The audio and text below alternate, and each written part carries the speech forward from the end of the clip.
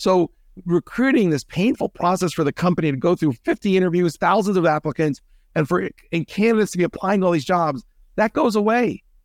You look for a job and you'll be matched within a day. Welcome to The New HR, a podcast for HR professionals who strive for more than just compliance and paperwork. We believe that HR is at the heart of any organization, so our show is all about meaningful conversations with HR tech founders and high performers who are driving change in the industry. From employee journeys to HR platforms and wellness in the evolving corporate world, we cover it all. Now, here's your host, Mark Jackson. Hello, welcome to the New HR Show. I'm Mark Jackson, your host, and today we have a special guest, Juan Betancourt. Juan is recognized as a thought leader, speaker, and business executive in the human capital management, HR software, recruiting, and culture space. He's also considered by Malcolm Gladwell one of the world's most connected connectors. That's interesting. Approaching networking from a place of energy and friendship, not based on short-term goals, material, or personal gain. Juan is CEO of Humantelligence, the culture software which enables the power of people to make made simple, and Gonza Executive Search, a leading executive search firm that works with leading PE firms to find the top executive talent for their portfolio companies. Welcome, Juan. Thanks, Mark, for having me today. So nice to have you today. So let's just jump in right off the top. Can you share a few things about your background? What's brought you to where you are today? Yeah, I think it starts with family and being an immigrant. Parents were the first generation from Cuba for my family to come, and I grew up with strong values of hard work. And if you work hard, you'll get lucky, and that played out. I've been blessed with the great parents, great education, and all the other things seemed to just fall in line and put me in a place to take risks by the time I was 40 and jump off and do my own thing and not follow the common path, if you will. That's great. So what kind of took you down the road of thinking of human intelligence and that? Yeah, so all my career, I had been looking for that thing, that passion. What is it for me? And most of my friends in college, I went to Harvard, and for some reason, Harvard people somehow know what they want. And most of my friends by 25 were doing their thing, their passion, whether it was a doctor, a lawyer, a startup. I didn't know. And so I kept on the path of, the Procter & Gamble's, the Reeboks, the Pumas. Go work for big companies and you'll get exposed to things. And like any risk-averse person, I went and got an MBA because that's what you do if you don't know what you want to do. Ended up becoming a headhunter. And so my career first half was really being an executive and operational, from everything from marketing to retail to software. Second half of career, so that's 15 years. Second 15 years of my career was being a headhunter, executive search consultant, finding executives. I was very good at finding a match, not just for a team or a leader, but for the challenge at hand. And so seeing all of that, and with that experience, I'd always been perplexed by these personality tests. Like I really love human connection. And I know, like Malcolm Gladwell said, I'm good at connecting with people. I've been to over 280 weddings, and I'm not a wedding crasher. People just, I create friendship and I create real bonds, and I'm very good at that. And the power of trust and the power of transparency and understanding makes any leader or team collaborate better. And so I was always thinking, God, how could you scale that personality test we've all done at big companies that turn into workshops that after 3-4 weeks, there's zero value? And so with technology, with APIs, with a really good assessment tool that we found in the market that we bought, we then said, let's put this as part of the workflows of people's job. So when kind of like Grammarly, which surfaces tips on how to write correctly in your email or in Word documents, why don't we put tips on how to communicate and collaborate and how to be more emotionally intelligent or have higher EQ when you're writing an email, when you're entering a calendar to see the culture of the meeting and who you want to influence, when you're onboarding somebody in a Microsoft Teams group, let's say at Accenture, they have a new team formulating, sharing at the moment with the team, the leader, insights around the strengths and the weaknesses of the team. This would allow and enable for the first time ever better collaboration at the time of need, more agility for a leader, for a team. It would lead for an optimization of culture. And so I launched Humantelligence to execute on that vision. That's great. Who would you say is getting the most out of the platform? Who's getting the most out of the platform? Yeah. Large 2,000 person companies that are distributed, knowledge workers. So this is less for the manufacturing plants, the retailers, the hospitality. This is for professional services company. We signed an MSA with Accenture for all 700,000 employees because they're consistently putting teams together, and they're going to be the best consulting from the world. The quicker those teams can get up and running and understanding each other. They're also using it for their clients to best connect with their clients and understand how to put teams together that will match best with their clients. So professional services, one. Financial services, companies, large banks and financial services firms that have offices all over the world, because even if you're back to work, if you have 10, 50, 20,000 employees and you're distributed, well, you don't see those people very often. And now with generational differences of a 60-year-old working with a 20-year-old, there's challenges there. And so anything you can get on understanding someone and how they like to work is going to be helpful in financial services. As well, you have technology. So Slack went to market in 2000 because they were connecting people over the world as IT and engineers were being outsourced. Now we make Slack better because not only are you connected with data and voice on these collaboration tools, we're a plugin that sits on top of Slack, Microsoft Teams, Outlook, Zoom, Cisco WebEx, and it allows you to really connect in a better way. And so software engineers who are consistently working around the world together, they're a great client as well. And then the last one would be any big company like Fortune 500 that has a strong belief in DEIB, diversity, equity, inclusion, belonging. Most energy has been spent on gender and race. There's 48 variables around DEIB. We are one of those other variables, which is diversity of thought, diversity of how people work in terms of making people feel more included in a meeting and and feeling more belonging. We're the first tool in the world that does that at scale. Interesting. And from a coaching perspective, in terms of, young people that are being onboarded, a lot of them over the first few years of their career are going to be getting those human face-to-face cues for a variety of things, but you're actually now kind of cutting through that trial and error that somebody would naturally go through and giving them that best practices or, things that they should consider when they're communicating, which is, what takes 3 months for an onboarding. With our tool, we actually have a module for onboarding, which shares the results of the boss and the subordinate, as well as the team and the team new team member. And it has a step-by-step guide that people don't need a consultant, and it walks them through on how are we similar, how are we different, where will there be tension, and you cut down 3 months of onboarding to about 3 weeks.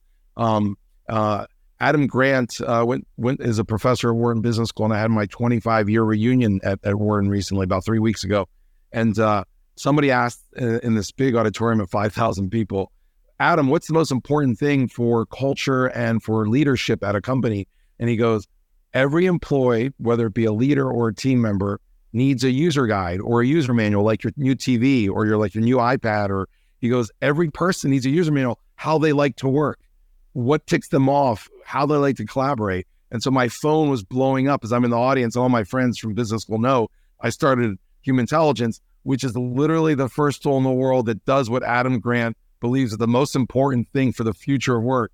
And I do it at scale where you can sign up 20,000 people in a week. That's amazing.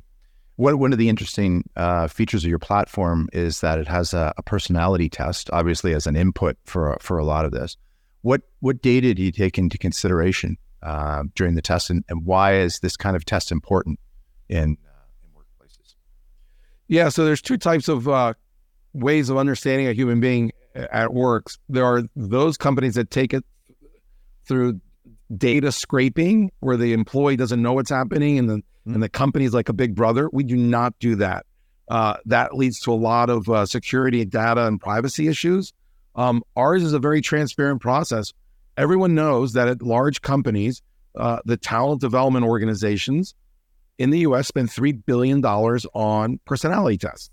It's a cost center, but companies that believe in their people and who invest in their people know that if someone knows themselves and somebody knows others better, the company and those leaders and those employees will be collaborating better, trusting more, and outperforming. And so we fall within that bucket where we make it voluntary.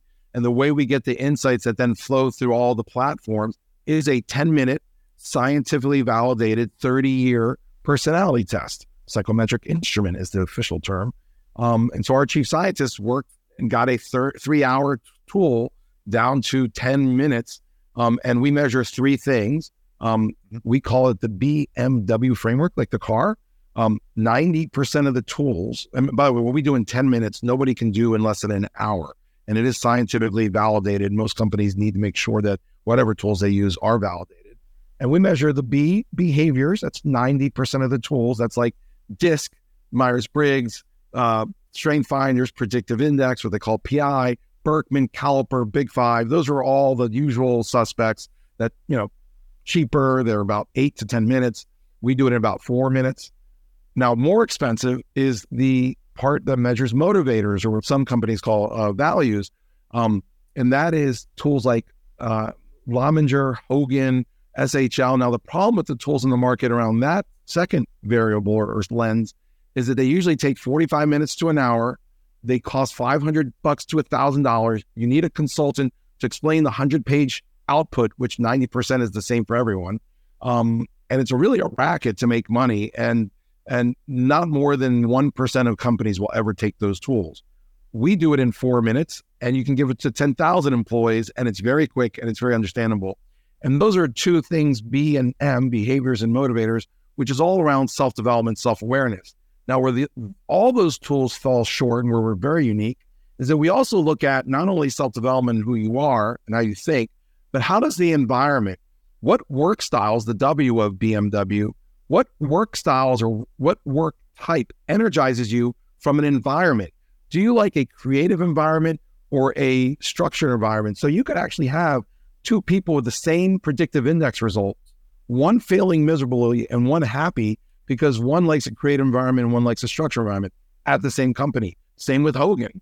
And so this third lens is really important to understand how the environment of a team or a company and that culture takes energy away or gives energy to somebody. So that's the BMW framework, which we measure in 10 minutes. To get the insights, you give a link to all employees or a division on a Monday, and then you click a box on the admin for Teams, for Outlook, for Slack, and all those insights are now flowing through the company on Tuesday. It's fabulous. So what would you say is your favorite capability or feature of your tool? I think the one that's most powerful and the neatest is on Microsoft Teams. I'm going to give you 2 examples, one today and one in 6 months. Microsoft Teams, one of the reasons why Accenture and we're talking to 2 other large professional service companies, getting a team working well together quickly is paramount, right? So imagine on Microsoft Teams, the leader of that Accenture group bringing everybody on for the first time. They have the results already. It's already been taken by the company.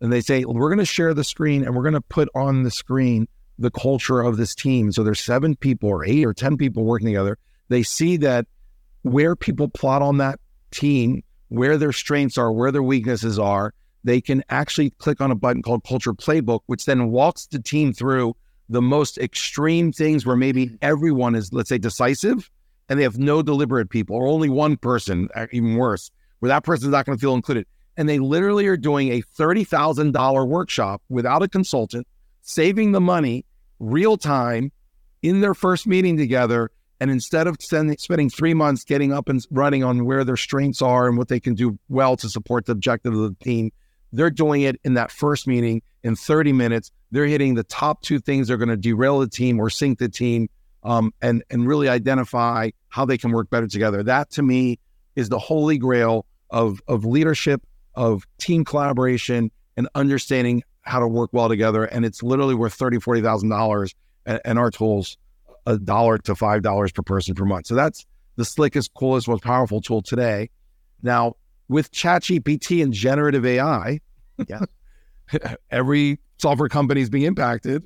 Probably every company in the world is being impacted.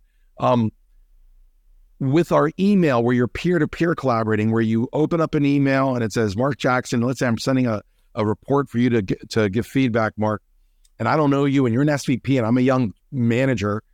I'm going to click on a button that says Humantelligence, Smarter Collaboration. That's today. And it'll give me tips. It'll say, Mark does not like too much detail. Keep it conceptual. It'll say maybe Mark hates authoritarian attitude and being too directive. So anything you want from him, don't tell him, ask it in the form of a question, right? So it gives me these tips, right? It'll say how to motivate Mark. Let's say, Mark, you're new on my team at Accenture. It'll say, Mark wants a real detailed, clear expectation of what he wants done, what you want as manager done. So I'll put details there, right? All those tips, I still have to think. Although it pained me when ChatGPT came out and all the repercussions, and there was a struggle internally in my company on, well, our goal in life is to make people more understanding, to have them think, to have them become more emotionally intelligent.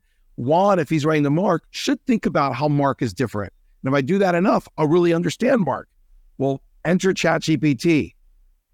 20 to 40-year-olds, these young people, often are 20-character Twitter people, just want the easy solution.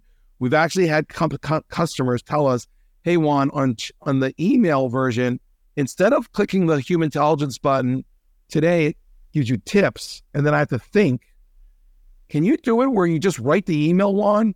And once the email is written, you click the ChatGPT, the HT, the Humantelligence Smarter Collaboration button, and instead of tips, the email just magically gets rewritten. Wow. And of course, it is possible. Now, ChatGPT will never replace us because they need our input of the personality. Is Juan writing to Mark? Is Mark a maverick?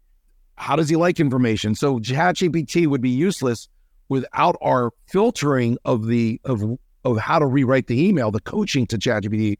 But it is possible, and we are now testing it out and have a couple of prototypes where the email gets rewritten for you. That's probably the coolest one that's coming out in 6 months. So let me just distill this. An employee is going to send an email to Mark, and they have a style where they type a block of text, a giant paragraph, giant run-on sentences. Right. Not even thinking how Mark likes to receive information. They don't even care about Mark. And then they click on HT. Well, maybe they know him, but they're just not doing that. They click on HT. It says Mark likes distilled information in bullet points, and ChatGPT will reconfigure that email potentially to be more structured with bullet points. Yes. That is the future of writing emails. Today, there's a statistic, 30% of all emails are misunderstood in the corporate environment, right? How many times have you got an email where you're like, whoa, who is this person? Like well, that's really offensive. What? And the person didn't mean to be offensive. Just we all have different styles, right? That's different behaviors, different values, different work styles. That leads to 17 hours of lost productivity a month. And so this is the way of correcting that and making email and teamwork more productive. And at the end of the day, creating more human connection, whether it is through ChatGPT or not. I almost think that 30% is probably underrepresented. It's probably a higher number. It might be even higher. Interesting. So COVID obviously changed the way we work with our remote workers and hybrid teams and distributed workforces. So what do you think is the biggest challenge for today's enterprises? Well, I think outside of my company's product and my space of SaaS software for HR, I think companies still haven't figured out steady state and the complexities that have some employees working back in the office, some employees working completely from home, some employees doing the hybrid. All three of those models are completely different back office support and technology and process to manage those people from a just process and HR payroll benefits perspective and what's fair. It's really complex as a manager and as an organization to manage people in such different environments because it's very different skills that lead to good management across all three of those. So the complexity, basically every company now is 3 times more complex, times 3 different ways of doing it. And, there's no right or wrong. I mean, I think companies have always had power. Now employees have power. And now for recruiting, for instance, imagine when you do a job posting at a company, there's a benefit that now you can find anyone in the country to do the role. So it allows you to get a lot much better talent anywhere, and find cheaper real estate. And now headquarters are going to go to places where it's a better life standard of living and where it's cheaper to rent office space. But now you can have people work anywhere. Too bad for Silicon Valley, right? That's a crash and burn environment. However, so that's a benefit to this whole remote thing for recruiting for companies. The negative, though, is their own employees now can get a job anywhere. And if I was in Dallas and there were no other companies that were Fortune 50 with a role as big as mine, I was locked because my family's in Dallas, I have kids. And so I have no power and I'm screwed. Now, as that same executive, I can tell my company, you know what? I have an offer in Chicago and Boston and Seattle from companies same size, same job, paying me 3 times more, and I can live here in Dallas too. So companies are realizing that they're going to lose really good talent and they can't treat people the way they did before. So there's positives and negatives. It's just the complexity of work. I would say if work was linear, now it's like calculus for companies to manage. Yeah. And I didn't like calculus back in the day. Right. Going from addition and subtraction to calculus, that's what it's like to manage companies and people today. I was reading an article the other day in the Wall Street Journal. I can't remember which company. It was a larger company.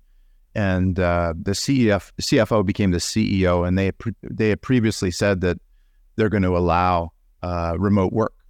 And they've completely changed the tact and saying that you now have to be in the office 3 days a week. And you talk about employees having the power.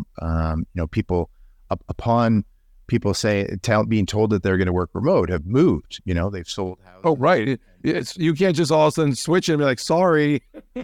And there's a revolt now in terms of employee backlash. So it's steady state. Finding the steady state is definitely an apt comment for sure. It's funny. I think. So the word human resources is where people are widgets or products, right? It really is becoming human management. You have to manage it now. It's not a resource that you just allocate here or there and tell it what to do. You have to manage it. And employees aren't just going to go down and do whatever anymore. They have a lot more options. Yeah, it's definitely a funky employment environment with you have layoffs but a tight labor market at the same time. It's interesting. So well-being and mental health are obviously such an important role in the workplace now. What are your thoughts on building an employee first organization? Yeah, it's interesting. My wife is a psychiatrist, so I see firsthand the stories that she tells me, not only from young people, but from bullying at school, where she has child patients, but also adults who are just stressed out from work and their life. I think that's going to be a bigger and bigger component. You already see insurance companies covering wellness programs at all the large companies and even mid-sized companies now. So seeing a psychologist is often covered now, and preventative, even more important, preventative wellness programs and meditation and mindfulness are now core parts of almost every HR program. And I think that's a beautiful thing. And it's not frowned upon anymore. I think when 10 years ago, saying mindfulness or meditation or work meant you were a hippie from the 70s. Now it's a common term and it's understood, and people know that balance is good, and it's not work-life balance, it's life-work balance, and it's equal. And our tool actually does help with that because, at the end of the day, friction at work is what causes stress. And usually it's with your boss or your teammates. Our tool allows people to understand each other better and reduce that friction. So we feel we're adding a small piece or having a small part in helping engagement improve and people be happier at work with their peers and with their bosses. And we have seen over time with our longer term clients that turnover has been reduced through better engagement and understanding of each other. It's really important, and we're trying to support that. Yeah, I think you are. So from your perspective, what role does culture play in attracting and retaining employees, and how can HR managers ensure there's an alignment between company culture and employee values? Yeah, I think the space of culture is one of the most misunderstood things by the smartest people in the world. I am shocked that companies still go out there pounding their chest, believing that they have one culture everywhere. It will go down one day when companies like ours show the data and have a platform, that if a company actually had one culture everywhere, they would fail miserably, because, by the way, you have infinite cultures in any large organization. If the finance and accounting team had the same behaviors, motivators, work style, if the way people work in finance and accounting was applied to the way people work in marketing, or vice versa, one of those two functions would be the worst performing function in the world. And if the people at Coca-Cola USA had the same work ways as the people of Coca-Cola France, they'd be the most failing company in the world in the USA, because people from France don't work well in the US and vice versa because of culture. And I don't just mean ethnic culture, but regional culture. The barista, even if the same company in the same country, the barista team in Hialeah, Florida, near Miami, where it's all Latin customers and Latin employees, where culturally it's great for the time in the store to be 30 minutes, where you're in line waiting, where you're talking to people, or the barista's talking to the client and asking them questions like about their child. Oh my God, and squeezing the cheeks of the child.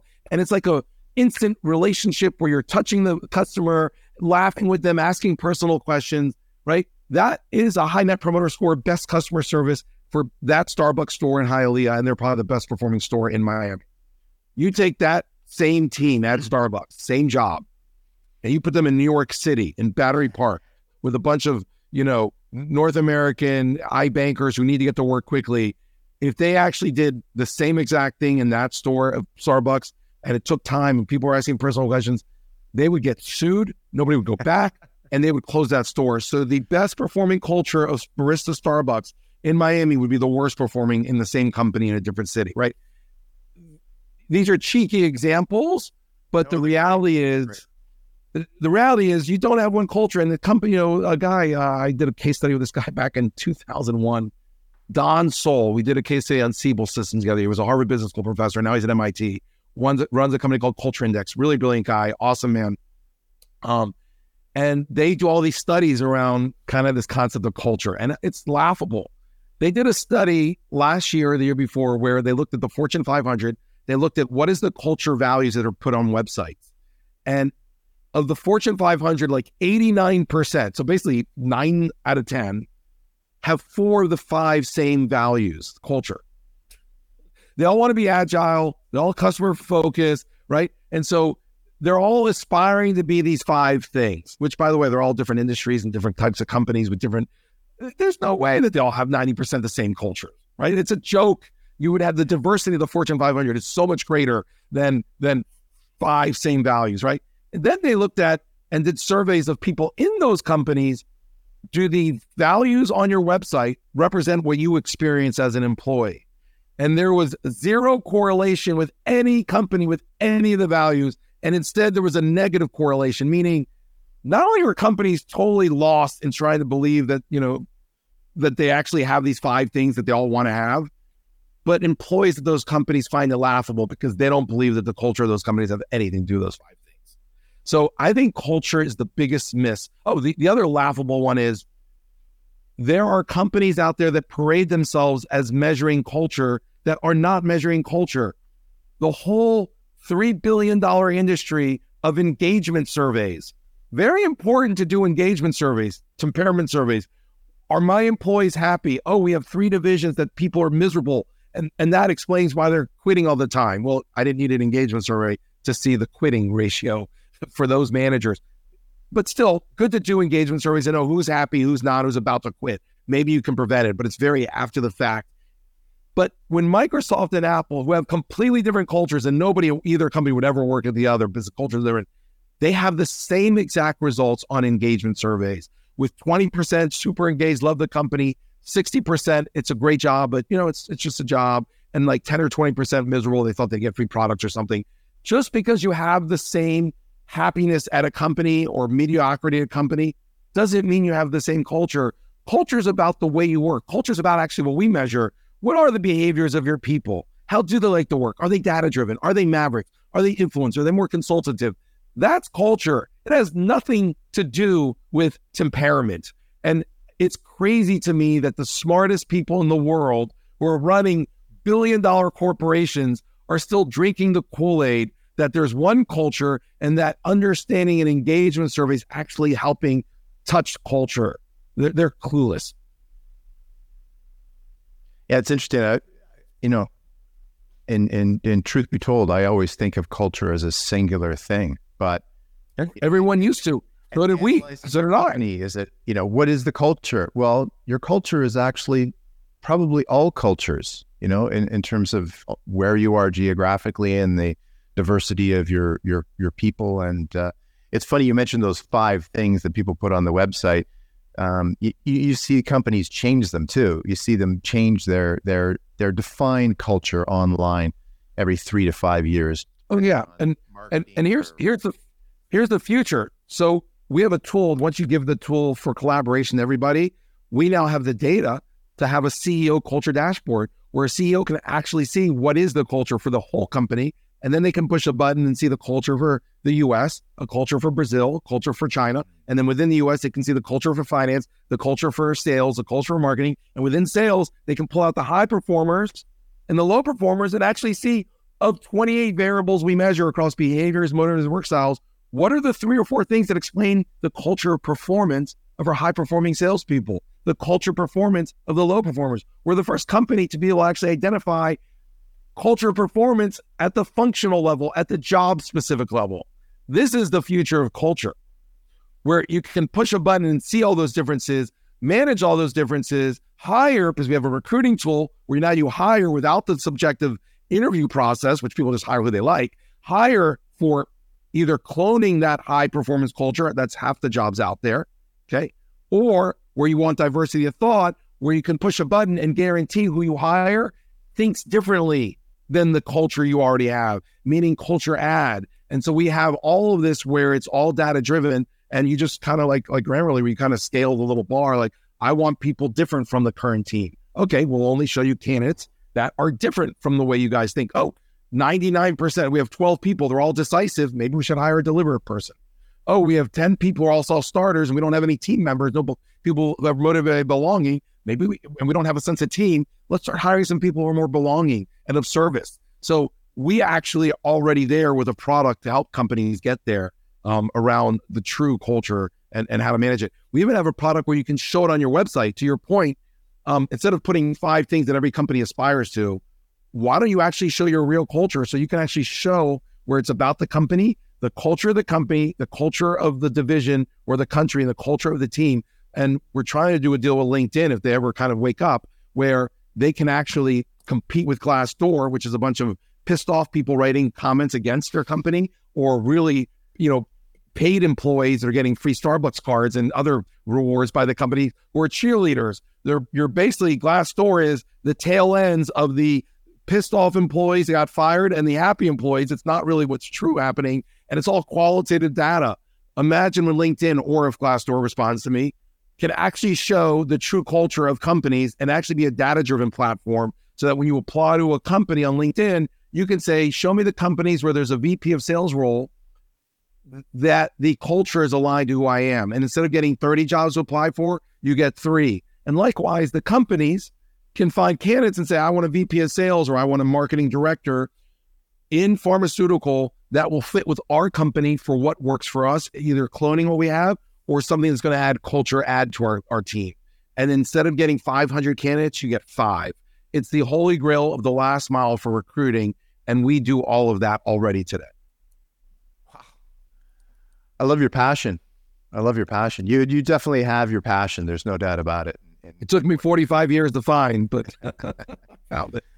I was, I was going to, kind of one of the wrap up questions is to talk a little bit more about emerging trends or technologies you believe will be significantly impact HR management in the coming years. You talked a little bit about ChatGPT.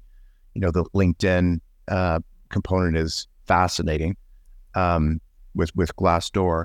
Is there anything else that you could think of or would like to touch on? Yeah. So, the biggest change in the workforce is going to be everyone's going to become like a 1099 and even distributed, and just the whole move to you're not going to be connected to a company all the time. So many roles are going to be outsourced. You have all these kind of like, and it just started with technology, but it's going into creative, into copy, into marketing, into sales. Like people will work for 3 or 4 companies, and it'll be like an on-demand work system, and companies are going to have to figure out that's a whole nother layer of complexity. How do you keep people engaged when they're not full-time employees and they're working at different companies? And, a company recently, I think they were like at 10 million in revenue. It's called Vindl, VINDL. Workday saw this coming and they bought them for $500 million. And some other company, imagine, and some other company, it's all around what is the HRIS system? What is the software platform to manage employees that are not full-time? That's the future of work. Like, we're not all going to work 10 years at a company anymore. It is on demand, off the shelf, at the moment, fill a need. That whole temp on-demand workforce, that's going to become more and more. I mean, it might end up being 50% of all jobs. Today it might be 15 or 10, but that will end up being half the workforce. And that's going to be very different. All human beings will become entrepreneurial, which I think is great because it's going to lead everyone to hit their passion much earlier. So 20 years from now, I wouldn't have hit my passion at 45. I probably would have found it at 25, which is a great thing. I think people were like robots and we just kind of do what we're told and we follow the path that everyone tells us to follow. It's going to make people much more independent, which is a beautiful thing in life.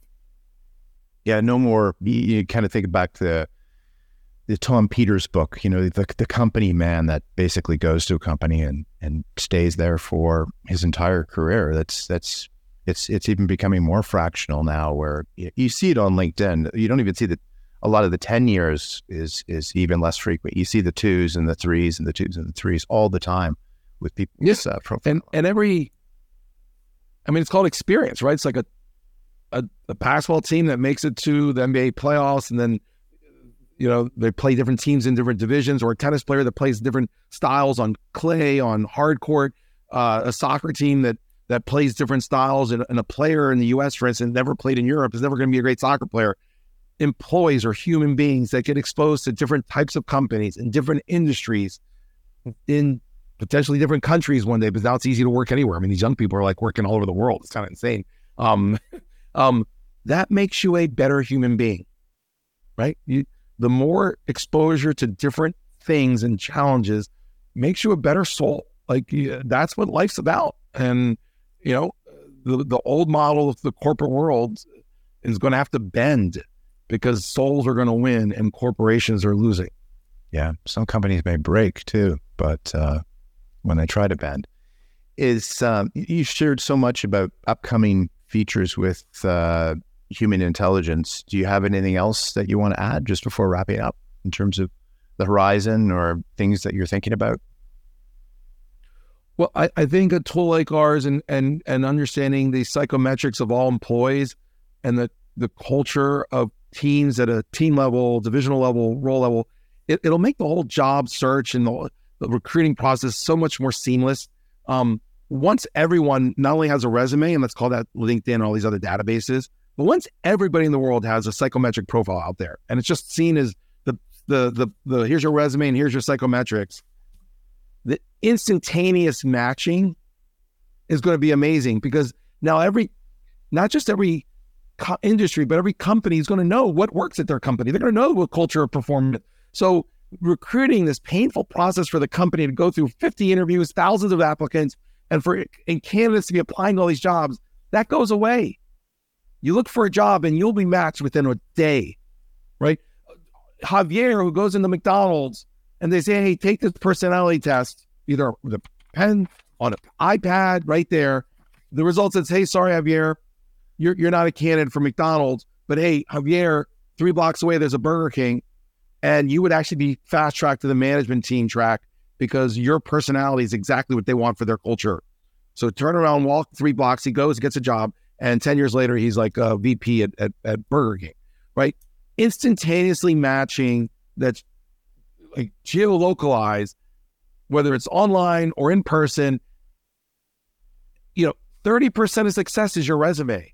70% is your psychometrics and how you fit culturally with the company, with the industry, with the job, and with the team and the leader, right? Today, everybody's focused on the resume and nobody's focused on the behavioral and psychological parts.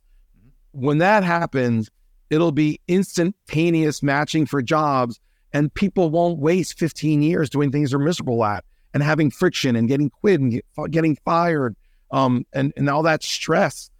Everybody will be happy at work and more engaged. And imagine every dad and mom coming home from work happy, and every poor middle-class family not getting fired and not knowing what to do for money. Like, it's going to be a better place. Like, I joke that our platform is truly long-term the happiness platform. It will reduce turnover by 30 or 40% around the world. It'll reduce suicides. It'll really change the world in a really powerful way when everyone's psychometrics are just flowing through all systems that do matching of all types. The happiness platform. I like that tagline. That's excellent. That's great. Well, Juan, thanks so much for your time today. I know you're super busy, and I'll make sure to include some links in the show notes so people know how to get in touch with you. And just in wrapping up, I just wanted to say to all of the kids out there that are young or old, and especially my kids, stay curious. And that's the show. So thank you again, Juan. Thanks, Mark, for the opportunity and wonderful experience here. Thanks for tuning in to The New HR. We hope this episode has given you some fresh perspectives and practical ideas for improving your workplace. If you enjoyed this episode, feel free to connect with us. And before you go, don't forget to subscribe to this podcast and our YouTube channel so you don't miss any episodes. Until next time.